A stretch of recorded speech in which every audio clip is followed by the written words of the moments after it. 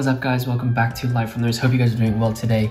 We've been talking a lot about investing in watches and whether or not you can actually make passive income from owning and wearing watches.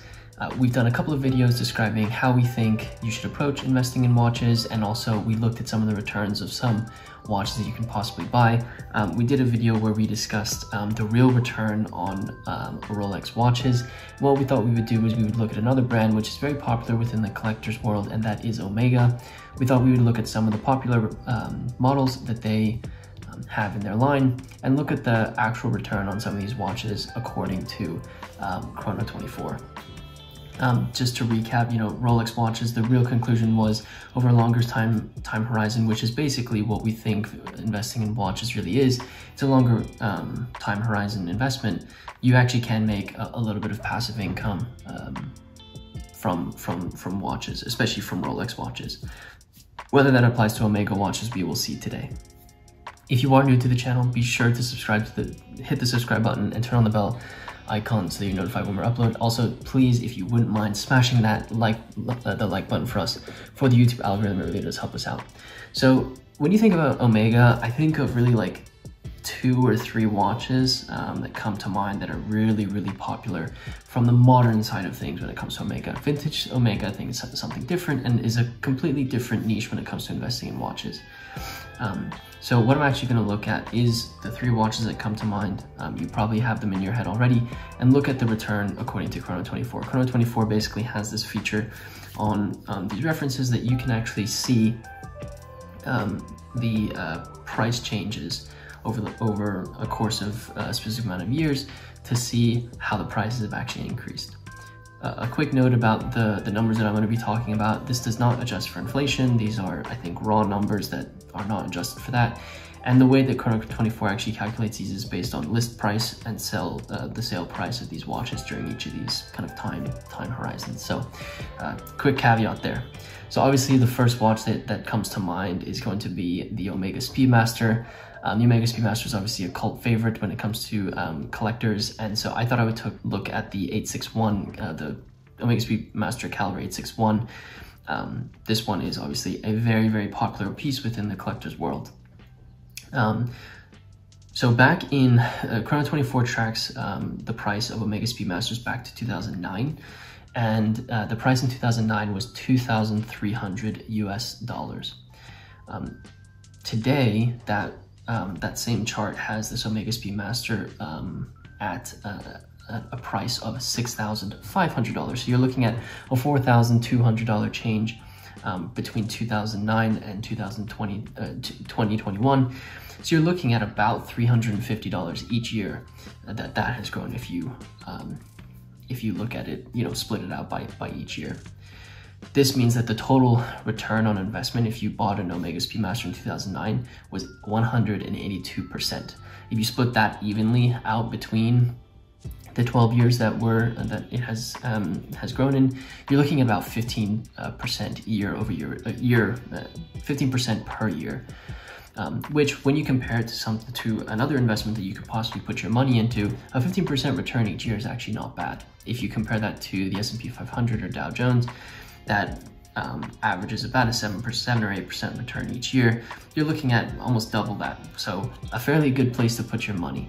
Whether or not that trend is going to continue into the future, 15% every single year going forward, that's another story. And I think that is kind of, that's where it becomes a little bit more speculative.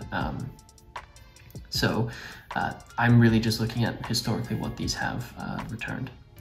So that's the first watch. The second watch I thought I would look at is another favorite, and that's the Omega Seamaster 300.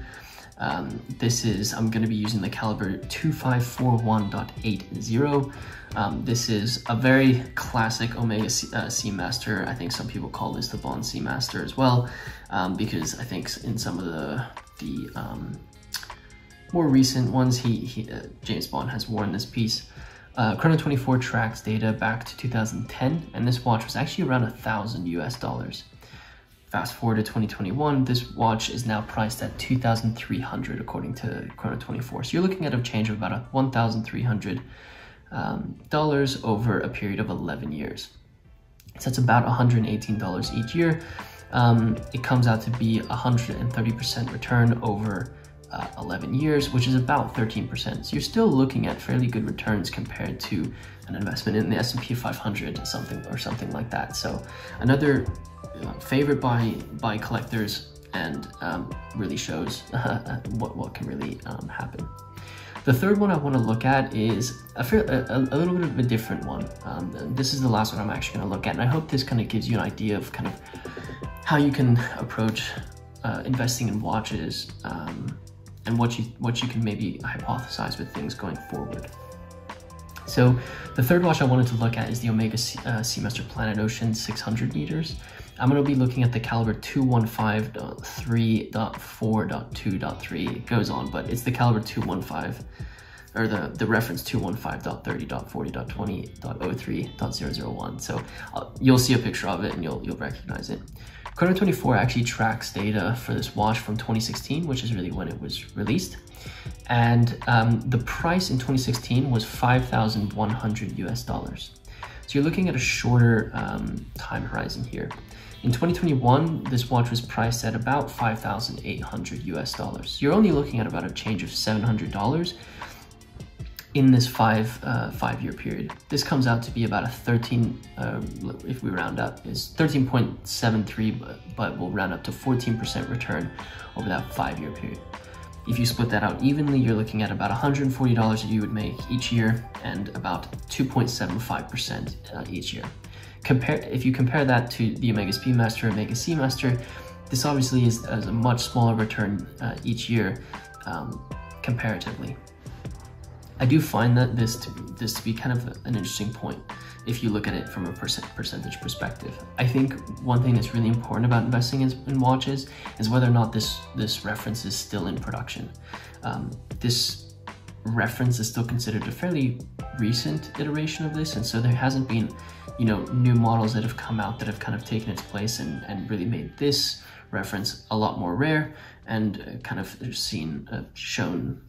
moved the price of this piece up. And so if you look at it from a purely a percentage perspective, this really isn't that great of a return. 14% over 5 years, that's a fairly bad return on investment, just in general, compared to any type of asset class, I think. So 14% is kind of bad. But if you actually look at this from how much money you would make each year, $140 is actually not bad. That's actually better than the Omega Seamaster 300's return every single year if you split out the change in price evenly by each year. Just to remind you, the Omega Seamaster 300 was at $119 every year if you split it out evenly. The Omega Seamaster Planet Ocean, you're looking at $140. So from that perspective, it's not actually that bad. I think what could happen with this piece, maybe it's discontinued, they come out with a new iteration of this, it's very different than this version of the Planet Ocean, and so that makes it a little bit more rare. But again, that's all about speculation and figuring out when things are going to happen. So I thought that was an interesting kind of example to look at. I hope you guys enjoyed looking at 3 of these pieces and looking at the return on investment that you can get from investing in Omega watches. I think Omega, very similar to Rolex, is a cult favorite. The brand has a lot of equity, and so people are going to be always going to go for Omega watches because they are so popular and well known by collectors. Again, this is looking historically. This is not investment advice. I don't suggest going and investing in Omega watches. This is purely just looking at what the return on investment has been historically.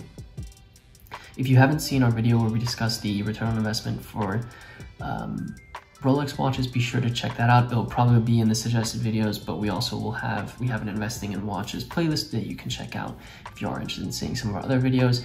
If you did not do it in the beginning of the video, be sure to smash the like button for us.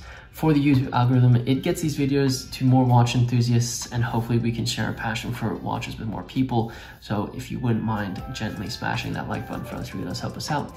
Also, if you are new to the channel, be sure to hit the subscribe button.